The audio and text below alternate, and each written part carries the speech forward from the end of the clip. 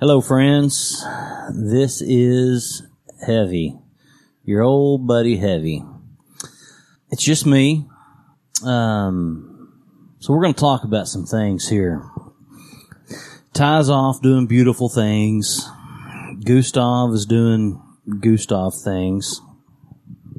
So I've been wanting to talk to you folks about, now, lots of folks nowadays are worried about their health, and, eating fish is a big thing, cutting back on red meats, and even pork's getting a bad name nowadays, and chicken, hell, you don't know what they're pumping into those chickens.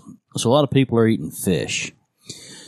So I want to talk with you about the proper way to skin a crappie, to dress your crappie. Now, some folks go bone in and, scale them and just gut them, go that way. And, and that's fine if you want to eat like that. I prefer fillets. I fillet everything. It doesn't matter whether it's a bluegill or a crappie or a bass. I'm going to fillet it all. And with bluegill, some of the best eating that you'll ever have. It takes a lot of them, but man, they're good. Now with crappie, I prefer a crappie to be about a pound to a pound and a half. Anything smaller than that, a lot of folks, with lakes, they go by length limit. I go by weight. It's all about the girth. Just ask the ladies. And so, don't worry about the length. It's the thickness. So if you go about a pound and a half crappie, that'll be about from the end of your middle finger, just past your wrist, well, a little bit past your wrist, and good and thick. Fillet that sucker up, and the ladies will love it. They love them when they're good and thick. Now, a lot of folks have different ways of breading their fish. I prefer cornmeal with a little bit of flour, just a little bit of flour, like maybe a 3-to-1 ratio. Throw in some Tony Satcheries. But the kicker is to get that breading to stick. Now, what I do is I'll clean my sink out real good, and I'll take a bottle of yellow mustard, and I'll squirt the whole bottle of mustard in the sink, coat the fish in the mustard, and then coat it in the breading, and then throw it in the fryer. Now, the mustard, you'll never taste the mustard.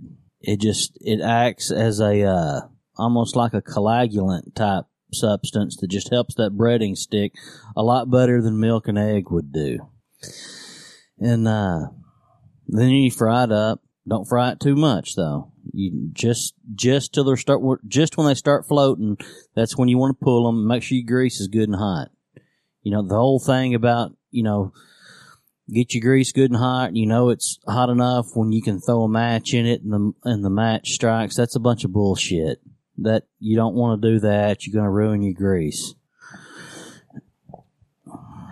That's one of those things my dad told me, and it's bullshit. You're going to ruin your grease doing it like that. There is a reason you don't have your own solo podcast. This is awful. I can't just sit here and talk by myself. Oh my God, that's bad. Well, this is Can You Hear Me? The podcast that will not be City of Heavy ever again, Lord willing. Oh my gosh. The folks like that though. Everybody loves crappie. Okay, first off, everybody's going to try that, okay? So that's great. I didn't say there was not value added to what your content was. Okay. Because I do think that was solid. Okay. All right? But did I sound like one of those guys that has a weekly column in a low-level East Texas newspaper that talks about has a buddy that owns the local radio station that lets you come on for 10 minutes to fill in. Exactly. Now, let me tell you about the best way to catch panfish. Yes, that's exactly what that was. Yeah. All right, this is Can You Hear Me? The podcast that's normally 3 guys, but Ty is off doing beautiful things or beautiful people or something of some such. I imagine both. And so you got Heavy and I back together again. I got to thinking, I think I made the statement that we hadn't done just a one-on-one episode in like 83 episodes. That's not right, because about a year ago, we were setting down to record and we were waiting on one Tiberius. That's right. And we kept getting the text saying that he wasn't going to make it. Hold on. I'm about to leave. Give me 45 minutes. Right. Yeah. Anyways, because we ended up doing the Halloween episode by ourselves. That's right. That's just about a year. Just about a year ago. You're right. Yeah. So anyway, but that struck my mind. Like, no, we did do one by ourselves, and it was a pretty damn good episode. It was solid. We don't need that pretty son of a bitch around here. He is a pretty son of a bitch. I am Gustav Monteblanc. And I am America's favorite Heavy Longmire. And you can find that son of a bitch, Ty Webb, on Twitter at TyWebb3000. Pew, pew, pew, pew, pew, pew. And you can find me at Real Gustav. And you can find me at Longmire Heavy.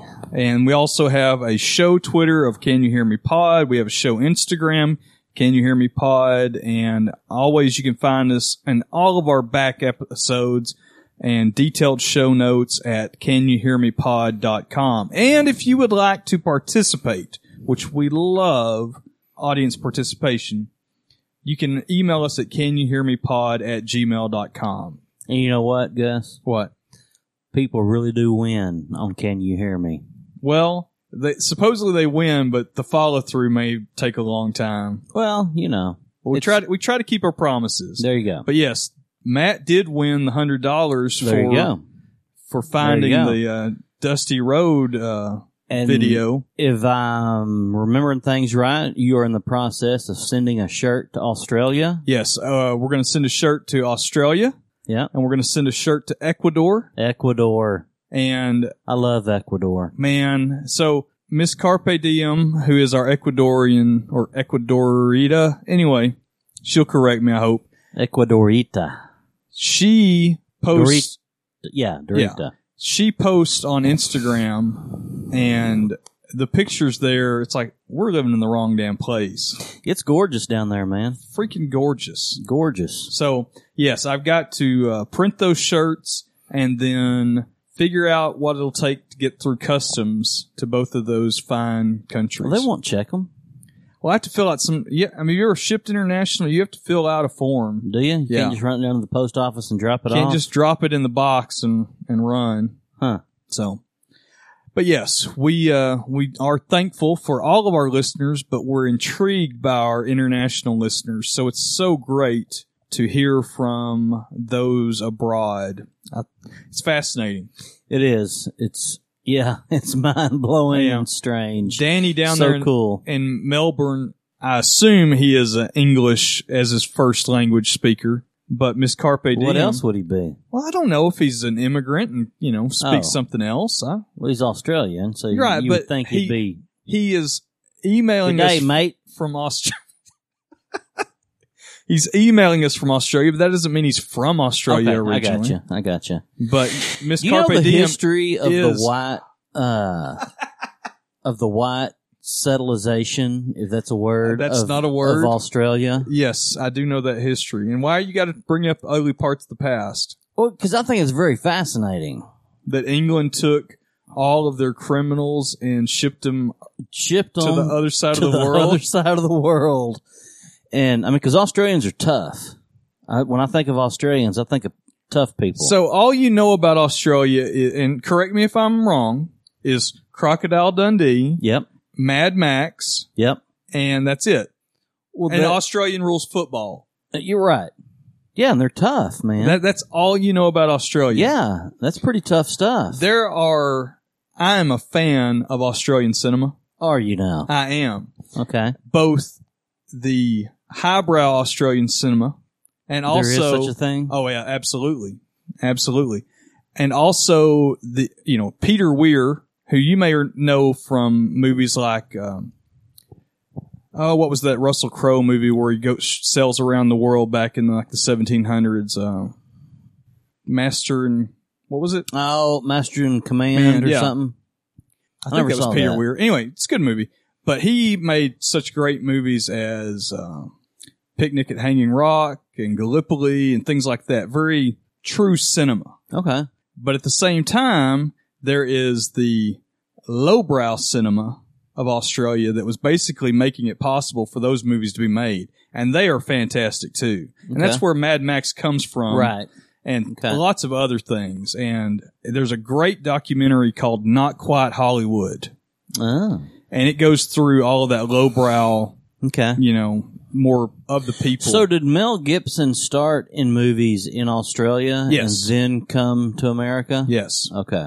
Not Coming to America, which is a whole other movie. That's a whole different movie. But yeah, he got to start. And for all the crazy, bad stuff Mel Gibson has said and done, I like Mel Gibson. Well, that goes back to our discussion a couple of months ago about how can we separate, or if it's even possible to separate the art from the artist. Yeah, and because I think you have to. I was thinking about this, and I know I say that a lot, but it's funny how kind of psychically in tune we are at times. I was thinking about this driving up, but I was thinking about Roman Polanski, but also how everybody focuses on that, which is bad. Okay. But what about that dust up that Don Henley had in the early 80s, late 70s? I don't remember that. Yeah. Anyway, do your research online. With an underage. Really? Yeah. And that just kind of got, and nobody's throwing away their Eagles' greatest hits. Right. Well, it's Don Henley, you know. And that got me thinking about, again, context of the time. And specifically, I think the 60s and 70s were probably up until now, maybe the worst of that, because the sexual revolution certainly probably emboldened lots of young women to at least get into situations where they might not have ever treaded before. Right. Not to victim shame in any way, shape, or form, but there's no doubt that... Well, in the same way with men, as to maybe try things that... I think that was always happening. I mean, probably so. Probably so. But I think you had probably more freedom of movement and just more general openness to maybe go a certain distance, maybe not the full distance. And I think that just kind of the sexual revolution blew that up. But anyway, I was thinking about that on the way up. Yeah. So, yes, what Mel Gibson has said and done has certainly tainted his... Yeah, I just kind of squint and shake my head like, what the shit? But he made some damn good movies. Oh, yeah, he has. All you know is that little bit and The Crocodile Hunter. You know about him too. Yeah, oh yeah. So, so yes, based on all of that, Australians are tough. Yeah. And they have to deal with all of those road gangs. Oh, yeah. All those motorcycle gangs. Yeah, absolutely. Out there on the desert. Dudes just dressed like an S&M bondage gear. Yeah. Be tough living, man. Tough living. I would like to go to Australia. Then, yes, which South America is on my, which I know that's huge. That's like saying Europe. Right. You know, but South America is on my serious to-do list. Yes. I love, and I just finished watching, a movie. It was based on a true story, which I knew they were gonna, any of that's based on a true story, they're gonna trick it up some. But it's Land of Z. It's about the Percy Fawcett, the British explorer in the early 1900s who went to the Amazon. And we went to the Amazon, led an exploration group over there in like 1906 or something like that. Found some stuff that was very interesting, but they were out of time. They had to get back. So on his third, which he was convinced that he could find this lost city that, the Spanish explorers had talked about and blah, blah, blah, blah. We make on his third expedition over there, he takes his son with him. His son is late teenage years at that time. Well, they disappear. And it's always been a mystery as to what actually happened with them. I'm thinking, I mean, because that was not that long ago. No, absolutely not. I mean, which I'm sitting here saying that, but then I'm like, well, shit, it was about 100 years ago, but in the grand scheme of things, that's not that long ago. Well, to where I think we're, and this is our age creeping in on us. I think since we were born probably 60-ish years before that happened, that makes it, even though after that happened. Yeah, after that happened. Sorry. That makes it much more relevant time-wise versus someone that might be, 100 years from it. The millennial. Right. That's ancient history. But just looking at how, there was no maps of when he went back after World War One. I think he went back. His third expedition was in like 1923 or something. And at this time, the Americans were starting to explore down there. So this, fueled his, okay, we got to get back before the Americans find something that, that we could find. Right. And, but there still weren't good maps. I mean, it was like they were mapping as they went, kind of. It's like, and how do you map jungle? Yeah. I mean, it's crazy. Which, speaking of that timeline right there, that got me thinking, so probably 10 years ago, I'd rewatched Ken Burns' Civil War. And I got to thinking, I was like, you know what? When my grandparents were born, like in 1916 and 1917, 1918, one of my grandpas was born in 1915. I was like, growing up, they could have easily known Civil War veterans. Sure. And, which all my grandparents were dead at that time. But, there were some old ladies at church that were about my grandparents' age. And I remember asking them one day, I was like, I got an odd question to ask y'all. I was like, do y'all remember when you were kids? Hold on just a second. I want to clarify because it took me a second to process it. When you saw the Ken Burns Civil War documentary originally, all your grandparents were dead. The way you said it made it sound like it was confusing. Oh, yes. But yes. So what you're saying is when the I documentary came out. And I got to thinking about that. Gotcha. I got to thinking about, my grandparents could have easily known Civil War veterans when they were kids, which they were dead, so I couldn't ask them. So I asked some old ladies at my church that I was friends with. One of them was like, yeah, I remember this one old man that grew up down the road from us when we were kids, and he was a Civil War veteran. He only had one leg. He's mean, that kind of stuff. But she was the only one I could find, because it was like, that would be like our kids knowing World War II veterans. Sure. Actually, no, it'd be like our kids knowing a Vietnam veteran. Would it? I mean, if somebody was let's say, since Vietnam went so long. Right. So if you think about it. Okay, somebody that was in Vietnam in 66. So they're 1866. So they're born in 48. Yeah. Well, yeah, I mean, there's lots of, my dad's old enough to have been in Vietnam, but right. He wasn't. Yeah. But that's the same thing. Is that the same age difference there? Yeah, about. Wow. Yeah, that's crazy. Could you think of that being so long ago? Well, we dealt with the immediate aftermath of it. I was born in 74. I'm talking about about the Civil War. But those kids would think about Vietnam that far. In fact, I remember one of my kids, or actually a couple of them, they had met somebody's grandfather or great-grandfather at karate practice that was wearing like a Vietnam veteran hat. And I guess the guy mentioned it as they were talking to him, or they asked about the hat or something.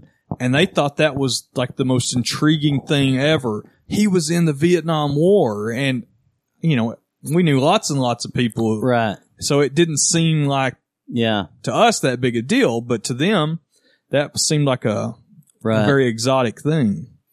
That was, it's like the World War II vets. There's not a lot of those dudes left, man. In fact, if I see somebody wearing a World War II vet hat now, you're like, holy crap. Yeah. You must have been like 16 or something. Lied to get on the ship. Right. Well, Ken Burns, and I don't want to, I know we want to wait for Ty, but we have been watching the Vietnam Ken Burns documentary. I haven't finished yet. Yeah, I haven't either. But it's damn good. Yeah. So, and he does I was interested to see, which, like we just said, we weren't going to talk about it, but here I'm going to talk about it a little bit. I was interested to see what kind of slant he would take, because that's still one of those that you gotta see both sides. And to me, what he did the best job of is the first 2 or 3 episodes painting the picture of how we originally got to what we think of with LBJ's Vietnam. Right. Starting from... Let's not go too deep, because this is... Okay. We could easily go into this. And one of the things that I want to commend him on so far, because I'm only about halfway, but it's this documentary, like the Civil War was a 2-side documentary. You know, it's clearly North versus South. Right. But with the Vietnam one, it's a 3-sided, and maybe 4 even. Wow. Because it's North Vietnam versus America, and then we get the American 2 sides of the pro-war versus anti-war movement. Right. And then you could have a North versus South Vietnam side too. And we'll wait till Ty's finished it, and we'll do a whole thing about it. I don't know how, we're not going to stair-step everything through it, but my former work wife in Philadelphia, one of them is a Vietnamese immigrant whose family, and she came over after the fall of Saigon. Oh, like in 75? In 75. And she was just a little, I think she was 1 or 2. But so her family fled. So I'm curious. I hadn't talked to her since I started watching it. I don't know if she started watching it, but I would be fascinated to hear her take on it and her family's take, especially her parents are still with her, and to see what they think about it if they've watched it. Yeah. Because, I knew South Vietnam was a shit show as far as politics went. Mm-hmm. I'm learning things that I didn't know. Exactly. I knew there had been turmoil, but I didn't know as much as it had. And there's people on there, and we'll talk about it later, that I've gone and looked up more about, because you just get a little nugget because it's so damn big, and you're like, holy shit, this was going on? It's like I didn't realize until this was maybe about 2 or 3 months ago. Just as a joke, one day at work, me and one of my coworkers, who's very learned, not like us, but I mean, he attempts to be. Right. All right. So about 2 or 3 months ago, I was talking with one of my coworkers, and I can't even remember what brought it up. We were talking about documentaries, and I'd ask him about, cause they've been advertising about this coming up, Ken Burns Vietnam, which I had never heard this. He said, he asked me, he said, have you ever read much about Ho Chi Minh? I was like, no. And, he's like, he's not necessarily the bad dude we made him out to be. And that's what, anyway, but yes. And I was like, really? He's like, no. He said from, he wrote to Roosevelt when Roosevelt was still in office saying, hey, we're getting too deep into this. Right. Well, let me just lay on this. He's like, he admired, he took his inspiration from the American Revolution, us fighting the British, to them fighting the French. And he asked for Roosevelt's help, and America would never help him. And the Soviets volunteered to help. So, that's how that ended up like that ended. And it's just fascinating. The first 2 or 3 episodes, how it lays all that out as far as to how we got to where we got. I wish, we can definitely talk a lot about that, and I'm looking forward to it. I wish it won't happen, because God, Ken Burns has got to be getting into his 70s now. You know what? I bet he's early 60s. I don't know. Anyway, because he looked like he was in his 40s when he made the Civil War, and that was what, early 90s. It was either early 90s or late 80s. Yeah. So he's got to be in his 70s. Which, I mean, he does a good job to me of not getting, which that's what I was, because I remember after Trump got elected, I saw Ken Burns in an interview where he was pretty scathing of Trump. Right. And then with this documentary coming out, I was anxious to see, because pretty much all of his documentaries, they're down the middle. I can't think of one that I've seen where it's... He does a good job of not, because with a documentary, you can sway it any way you want to sway it. Right. And to me, he does a good job in not doing that. Although this is the most recent timeline that I know of that he's done one. Yeah. Which is always more dangerous. I think Professor Brad would tell us that it's way easier to have the perspective of time on any history. And even then, it's always changing. Even, there's revisionism. Yeah. And, well, that's like even going back to that movie I was talking about. What's the name of it? The Land of Z or whatever it is. At the very end of it, when they're rolling, right, before they roll the credits, when they're giving some of the factual information, they're saying that, some of the stuff that Percy Fawcett was looking for that he believed actually existed was finally discovered in the early 21st century. Sure.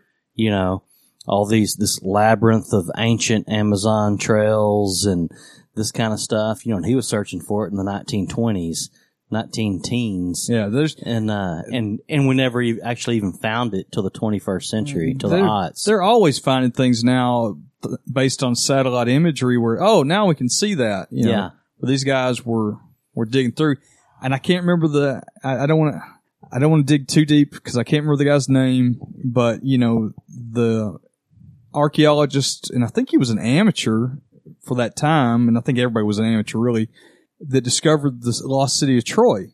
People were like, Troy didn't exist from the Trojan horse and all of the Odyssey and everything and the Iliad. No, that didn't exist. That's all just something that Homer made up. And the guy's like, no, I think this really existed. And so he fucked around, digging around in the 1800s and finally found it. And like, oh, there you go. Yeah. And everybody's at the time, all his colleagues were like, nah, it's just made up bullshit. Yeah.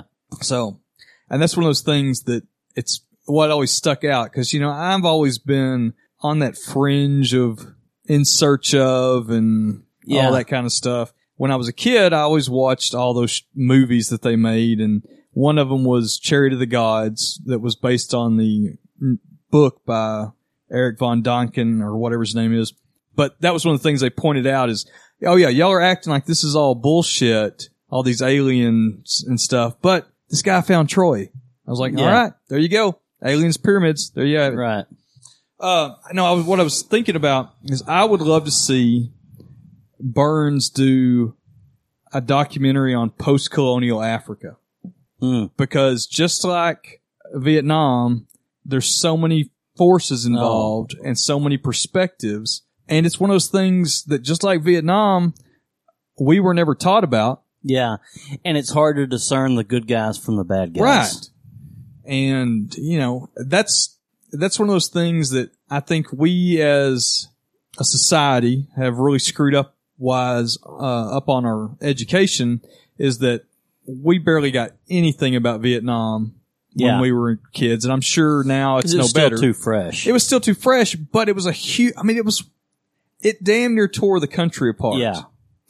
And we mentioned this several months ago, or it was right after the election, when, people talking about, never seen the country this polarized before. But, I think I told you, I was like, for anybody that says that, they either did not live through or don't remember the 60s. I agree. Because, we weren't alive then, but just from the documentaries of, I still want to see that movie Detroit. Have you seen that? I haven't seen that, no. And, and even in Ken Burns' Vietnam documentary, they highlight it quite a bit of just the strife, not just the war, but also the civil rights. Yeah, it's incredible. Do you remember? I saw this guy. Occasionally, I get over on TED Talks. Can't stand him. Absolutely can't stand him. You don't like him? Do not like him. I've tried. It's one of those things that I know I should like, but I'd rather go back and listen to our stupid shit than listen to one TED Talk. Really? Yeah. And I've tried and tried and tried. Why? Why don't you like it? It's too liberal for you? No. You know, I consume an awful lot of liberal ideas. Right. I'm anxious to hear your bent on it. I don't like, they're pretentious, first of all. Mm-hmm. And I generally don't like, even though I'm guilty of it on City of Gustavs at times, I don't like a solo presentation. Okay. They are very liberal as a general rule. Yeah. And they make me roll my eyes sometimes at the content, but hell, there's people that I love far more that get into those depths that I roll my eyes at, but I still keep coming back for. Right. I just can't do them. And I've tried and tried. The best I could ever try for to stick with was on the NPR where they have the TED Talk show that has the host and it's interspersed and there's some back and forth dialogue. I can stomach that. So you don't like somebody doing a presentation? Fuck no. That's funny. There's a certain irony to that, I do realize, on a professional level. Right. Yes. Okay.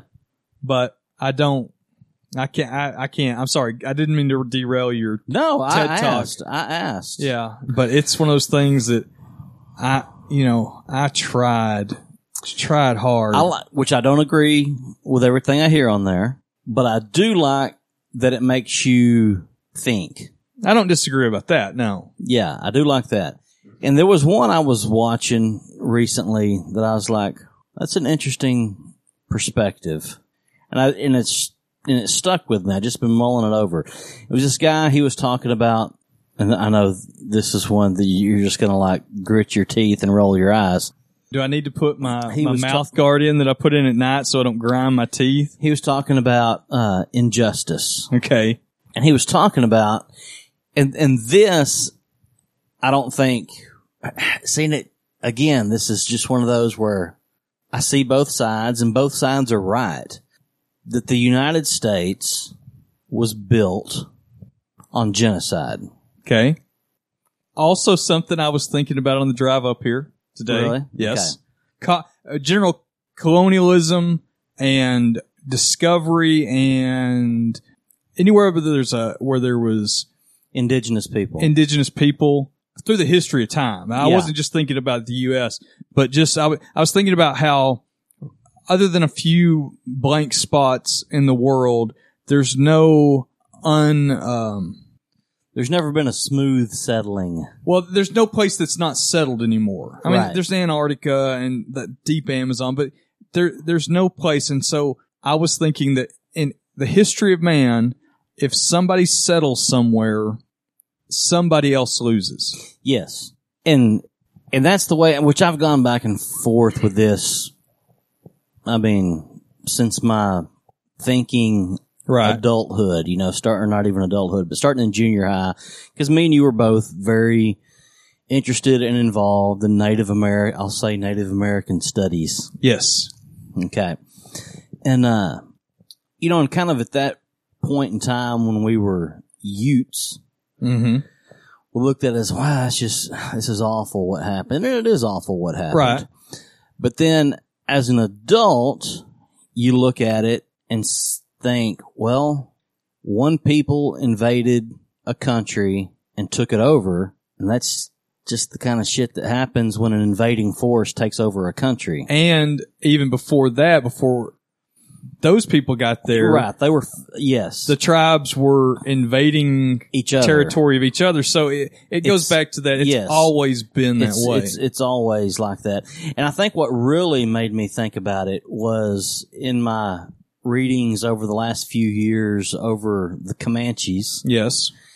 And how, through the 1700s up until about the early 1800s, they were always at the short end of the stick as far as getting pushed around. But once they got the horse mm-hmm.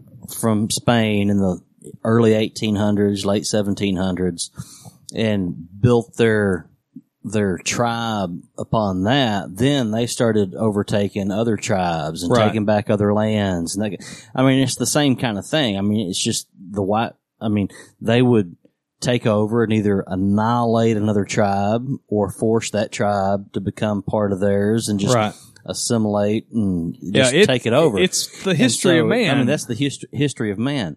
But anyway, this guy was talking about America was built on genocide and how, as Americans, we don't talk about that.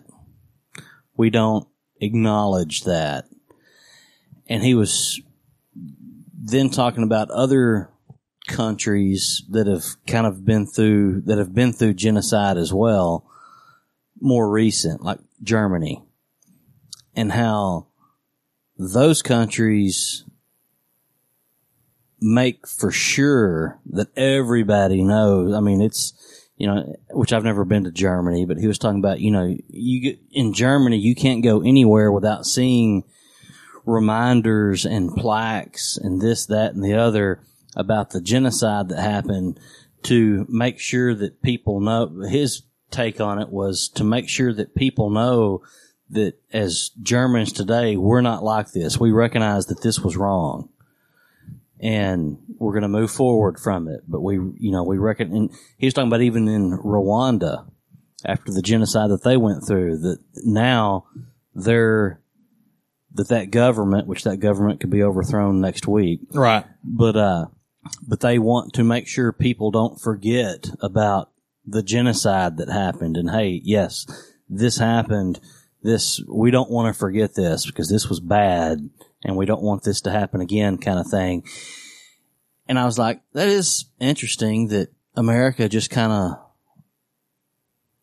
pretty much just whitewashes over that, whitewashes over, even after the Civil War, some of the horrible stuff that happened in the South after that, and with lynchings and all that kind of stuff. And it's just, there might be a plaque about a lynching as a reminder, but there's no names mentioned. There's and it's just kind of like, and let's even just if not you talk about it. Even if you do know about it, and this came up in our personal text where I live, I knew that there had been a distinct lynching that had made the news back in the Depression. And I knew that it happened. And there may be a plaque there. I hadn't gone to look, but I think there was a plaque at the courthouse. But once that article that I shared, I had no clue that it was as extensive as it was. Yeah, I didn't either. Now, I do think, and this has always been one of those perspective issues that I've struggled with, because as you mentioned, we've always been, I think, more aware of history than a lot of our our cohorts. And our cohorts, as a general rule, were fairly well educated as well. Now, that doesn't even take into consideration people that of a lower socioeconomic standpoint, how their perspective was. Yeah. So we might know about, the Tulsa riots and the lynchings there and burning down the entire black population of Tulsa's homes in the Depression. We know about that, but tons of people that our age probably don't.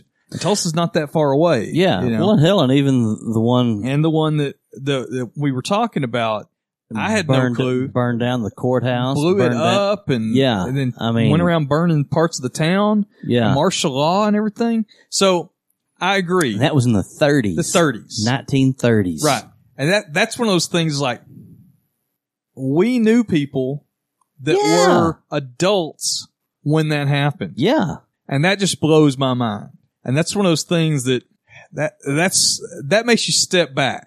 Because we knew people that were that age that were on both sides of the color barrier. Yeah. So we knew people that either probably knew somebody that was involved with that on the white side, and we knew people that no doubt knew somebody that suffered from that on the black side. Right. And that's talking about perspective of time. That was only 40 something years before we were born. Yeah. That's the equivalent of somebody right now, something happening in 1974. Right. Which that'll blow your mind. And yeah. There's no doubt that with everything going on, and we are not going to do statue or kneeling talk in any way, shape, or form, but there's no doubt that we are not where we would like to be as far as racial issues in this country. But when I think about what the perspective is of what it's like right now versus what it's like in 1974 when we were kids, things weren't great, but they weren't that far off now. Yeah. Versus what it was like in 1974 when we were born versus 40 years before that. Yeah. That's insane. Right. That much changed in that time period. We don't have, as far as our generation, people born in the 70s, we have no clue about how big of a paradigm shift that was. No. That we went from, in a 40-year time, literally a town erupting and people fighting against the law in order to lynch a black man, and then burning down black houses. And burning down the court, blowing up the courthouse. Yeah. To go into now, 40 years later where it's integrated and, my kindergarten teacher's a black lady. That's one of the, right. sweetest women in the world that I loved like a mom for half my life. That's just insane. Yeah. I mean, it's a strange world, but back to the genocide thing. We were more in tune with that. We were more in tune with, the history as far as big events. Obviously, right. We were blind to how detailed that one was, but we were more in tune to the massacres and Wounded Knee and things like that. Right. Sand Creek. But I don't think other people may have necessarily been. Which I remember learning reading about this in high school, which I never heard, which I remember asking my parents about it, and they didn't know anything about it.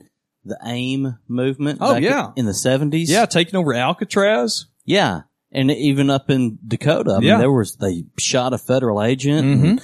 Mm-hmm. And Russell Means, who played the dad in Last of the Mohicans, the older Indian. He was in that. He was in AIM. He went to prison for that. I forgot about for that. the Wounded Knee stuff. And, that was in mid-70s? I say he went to prison. I need to fact check that. I want to say he had to do some time for that. But yeah, that was 70s. Yeah, that was mid-70s, I mean, and I remember asking my parents about it, and they're like, I don't remember anything about that. Yeah. And so it's just like, and even at that time, it's like what they choose to report about on the national news, Well, I know it made the news, but how long it made the news? Right. Because that was a big deal, because Alcatraz had been shut down, and they occupied Alcatraz for I didn't know that. That was on the news, and then all the stuff up in the Dakotas. Yeah. I remember reading about the stuff in the Dakotas. So it is a perspective, and I think part of that, again, what are you going to put on the news? Mm-hmm.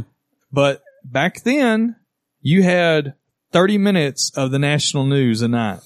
Right. They had to talk about Berlin, or not Berlin. They had to talk about the Soviets and Lebanon, and there was a lot of stuff going on, and so you had 30 minutes there, and then that's all you had. We didn't have the 24-hour news cycle where you're finding about everything possible. Which I don't like. I don't like it. It used to be cool. Like 20 years ago, it was kind of cool. Yeah, I know. In fact, I stopped watching all of that in about maybe 2009. Really? Yeah. I don't watch any of it anymore. I'm just like, I don't care. I still read. Yeah, I read, but I don't want to sit there and watch them beat a dead horse. I don't like the opposing, the pundits, because they just get whoever they can. Right. It's not like they're getting the best and the brightest. They get who they can to make the best ratings. Yeah. and I go back to my love of old firing line episodes. I enjoy that when it's somebody that's opposite of Buckley, and it's somebody that really is intelligent. Well, not even that. Maybe they totally believe it. Okay. Like, there's an episode where Huey Newton, one of the leaders of the Black Panthers, goes on there. And even though he got some degrees, he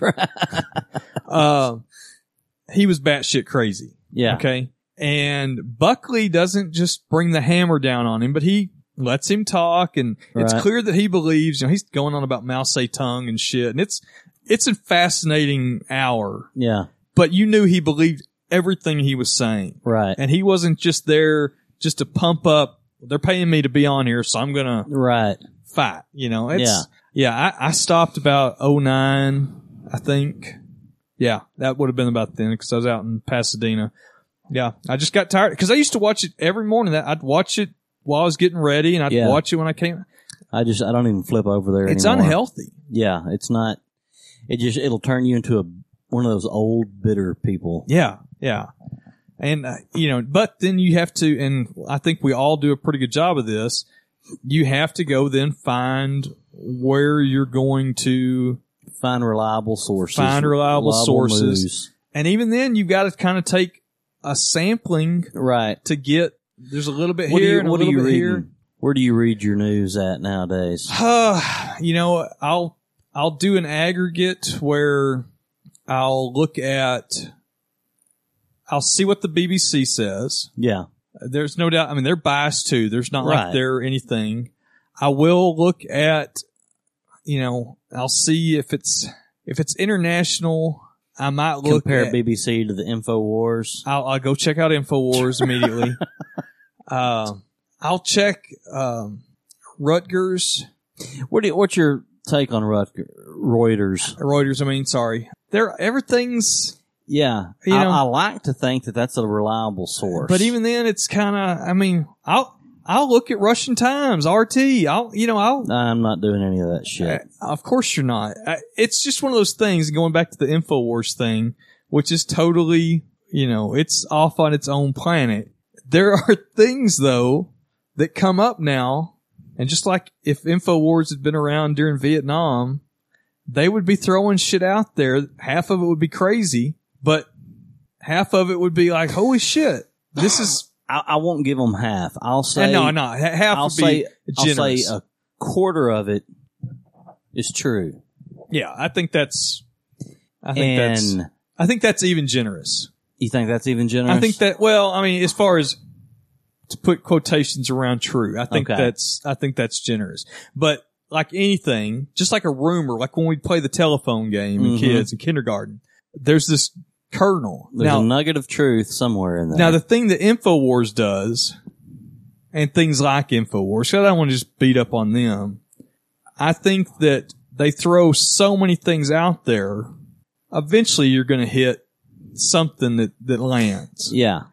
Whereas maybe because of, and it makes me think of All the President's Men, which I love that movie. Those guys were chasing down something crazy, and they gave him enough rope to do it, but they went, that was batshit crazy to a layman that wasn't in tune with the political world, that sort of thing could happen. Yeah. Now we know that shit probably was happening forever. Yeah. It wasn't just Nixon just got caught. Right. And, things like that. It's like, and then you'll see, like, who would have ever thought, InfoWars goes about this global, pedophilia thing a bunch. What? Oh, yeah, that there's a global conspiracy of pedophilia and everything. It goes back to Pizzagate and all that stuff. Oh, Jesus Christ. But if someone had said that the Catholic Church is covering up pedophilia on a huge scale 40 years ago, nobody would, like, you're fucking out of your mind. Right. And then now we've lived through that and seen that something that crazy.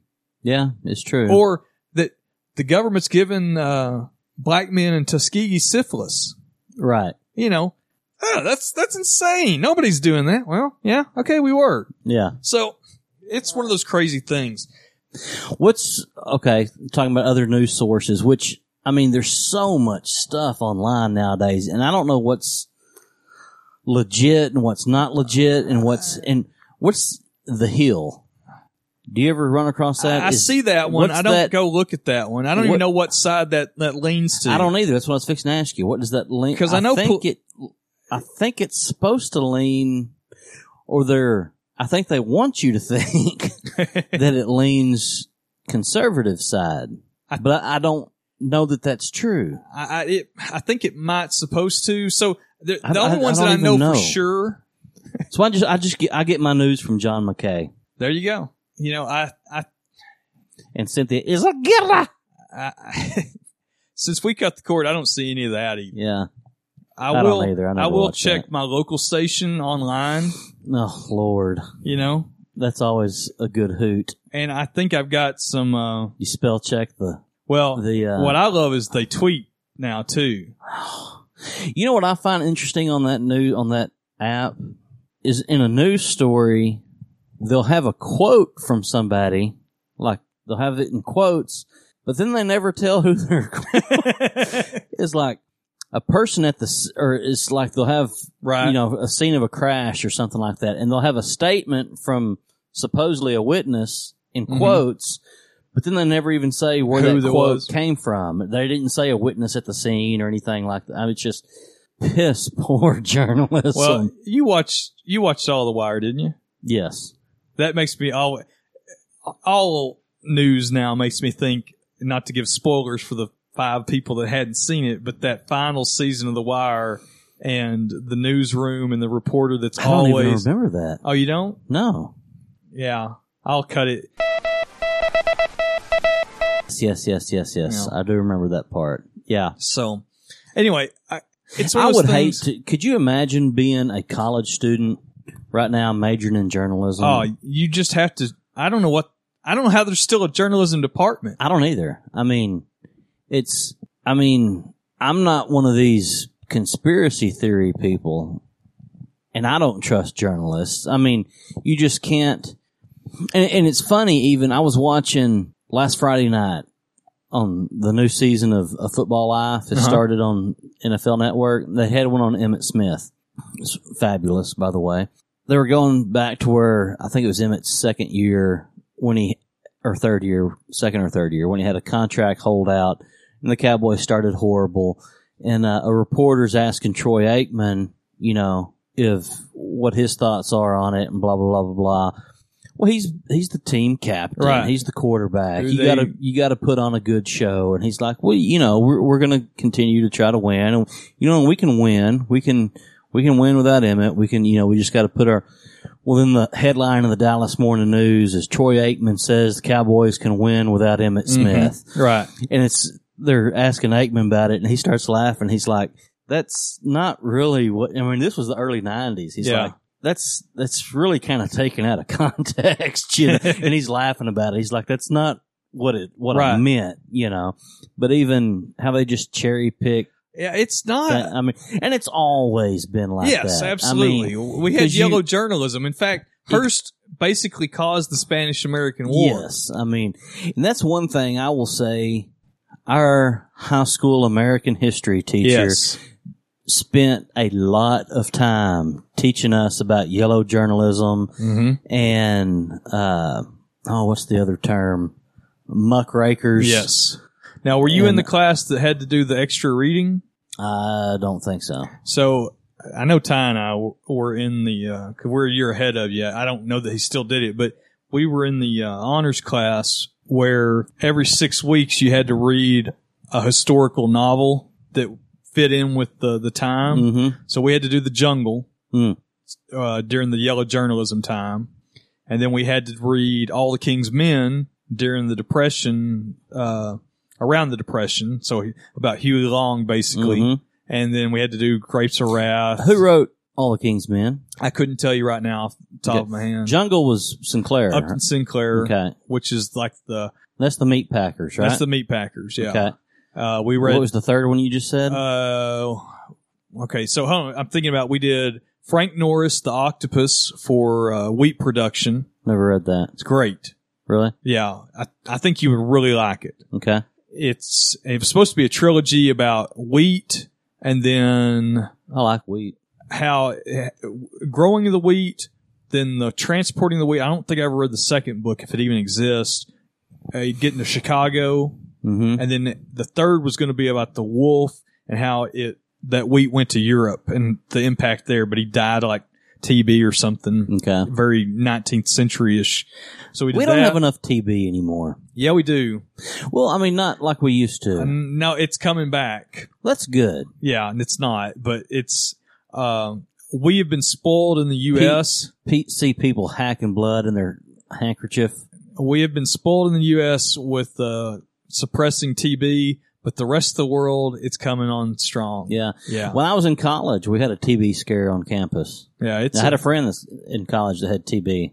She didn't show any signs or anything. Well, I was wanting to dress it. up like Doc Holliday, but yeah, it didn't happen. That's one of the things that anywhere that has any population center where there's a big immigrant, You can blame it on the immigrants. well, that's where we see like Okay. All right. Just the people in Nebraska at the hospitals there, they're not doing a lot of TB work. The people in Galveston? the seaports, you see it in the seaports where lots of third world, Africa, Asia, it's big in Asia. Yeah. So you see that. Like SARS. Yeah, exactly like SARS. Yeah. Exactly. That's why they all wear those Michael Jackson masks over there. You know what? It's not a bad damn idea. No, I ain't wearing them. Just wear a bandana. That way you look like Look, a bandito.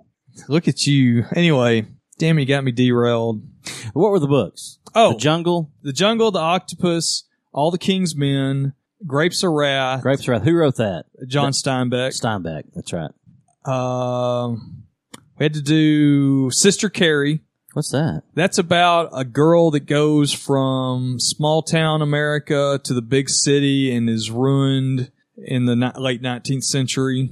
And we did Farewell to Manzanar, which is about the internment, which, you know what? Farewell to what? Manzanar. That's about Okay, the hadn't heard internment that. of the Japanese Americans Oh. during World War II. Yeah. That's one we don't talk much about. Exactly. How, And did you notice on this Ken Burns Vietnam, the Asian guy that it interviews quite a bit, I don't know if you've got to him yet or not.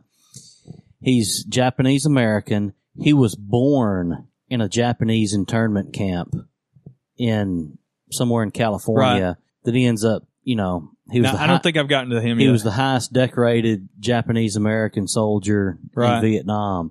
He was born in a freaking internment camp. Yeah. I mean, You that's, know? And while he was there, he was the youngest of his siblings. All his brothers were way older. They were serving in the U.S. military. right. But his parents and he get thrown in an internment camp. Yeah. It's like, wow. Yeah, they would only send, if you were a Japanese American at the time, you would only be sent to the European theater Wow. because they didn't trust you to go to the Pacific. Right. So they sent you to Europe. Isn't that crazy? It's insane. And that's only like 75 years ago Yeah. that our country rounded up citizens Yep. and stuck them out in tar paper huts out in the desert. But you know what? I wonder, I would like to think that our country now is like, no, that's wrong. But I'm not so sure the majority of our country would say that. I think there's a couple of things that certainly the majority of the country didn't think anything was wrong with it at the time. Right. Now, Okay, when the talks came for, I don't know, man, it just rounding up Muslims and there's a good portion of the country, I'd say damn near half. I know I think that's far too high. Do you think that's too high? I think that's far too high. Okay, well, let's say Now, I will say 47%. No, I think that's still far too high as an aggregate. Okay. Now, I think that if you cherry picked specific locations in the country, Well, yeah. you would get far higher. But no, 47. Yeah. No, I think that number You think 40% would say yes? I think that's still too high. No, I think 40% would say, well, it's better safe than sorry. No, I think that's way too high. No. I think that's insane. I think you're optimistic. Very optimistic. No, I think you're overly pessimistic, and we're going to end it on that. Okay. All right. You can email us about any of this bullshit you want. You can email Heavy for more crappie talk if that's really what you want. And if that's what you want, I'll give it to you. I'll just give him the mic and sit here shaking my head. But our Ecuadorian listener, let's hear send us an email. Let's hear some stories from Ecuador. Tell us about Ecuador. What about our Australian listener? You don't care about him? I hadn't gotten there yet. I want to hear Ecuador first. Because it's going to be cheaper to get to Ecuador than it is Australia. That's true. So if me and Gus were to come down to Ecuador, what would be 3 things that we had to see? All right. We want to know that. Okay. And then for our Australian listener, what's the biggest crocodile you've ever wrestled? How far can you throw a boomerang? And how many kangaroos do you own? No, seriously, besides those 3. Besides those 3, which you said he's from Melbourne? He works in Melbourne. Okay. Tell us the 3 coolest things about Australia. Which that's a huge freaking country. It's a huge country. It's so different depending on if you're on the coast, in an urban center versus if you're out. Yeah. Tell us the 3 coolest things about Melbourne. That'd do. All right. Well, that's a good start. And then the biggest crocodile you've ever not wrestled. What's the biggest crocodile you've ever seen? Okay. Okay. Well, and if you're from another country, because we get listeners from all over the world, we would love to hear any of those same things about your country as well. Absolutely. And if you're some lame-o from the United States and you want to tell us how great your state is, let's hear from you. If you want to be Interstand Man and tell us how great Titus County is, go ahead.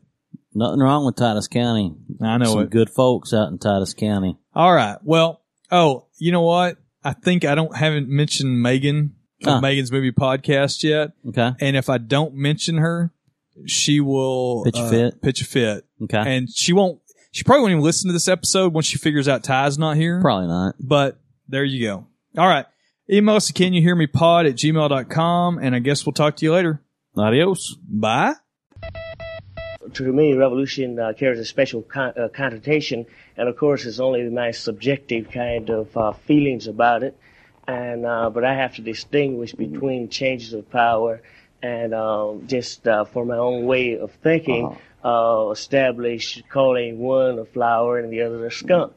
And but I wouldn't argue. I wouldn't argue the absolute kind of definition to the conditions that I'm talking about. Well, I grant that you have considerable authority in your movement. I'm not sure that you have an authority to impose your own terminology. Well, I argue that your definition is not necessarily a lexical definition. I already granted you, if you want to stipulate that that as a definition of revolution, I'll entertain it. But maybe this is the occasion to say about the historian Macaulay that he shouldn't have referred to the glorious revolution of 1688 because it didn't fit your standard. But meanwhile, he wrote 13 volumes on the subject. I said that he could revolution. Well, he could refer to it any way he liked. He did. And I said that if we want to appreciate his... He wasn't an imperialist, was he? I say if we want to appreciate his definition, fine. I'm not attempting to stipulate a new definition. There are authorities that I could cite that would call a revolution a very special thing. One authority would be the scholar, philosopher, Chairman Mao Zedong. They would only call a people's movement and the overthrow of the authority by the proletarians a revolution. But I wouldn't argue, I wouldn't support Chairman Mao against you and saying that is the only definition. Unfortunately, with the English language or especially with the American language, that's a little different from the English language. It's a pretty vague thing, and you have so many lexical definitions that directly contradict each other.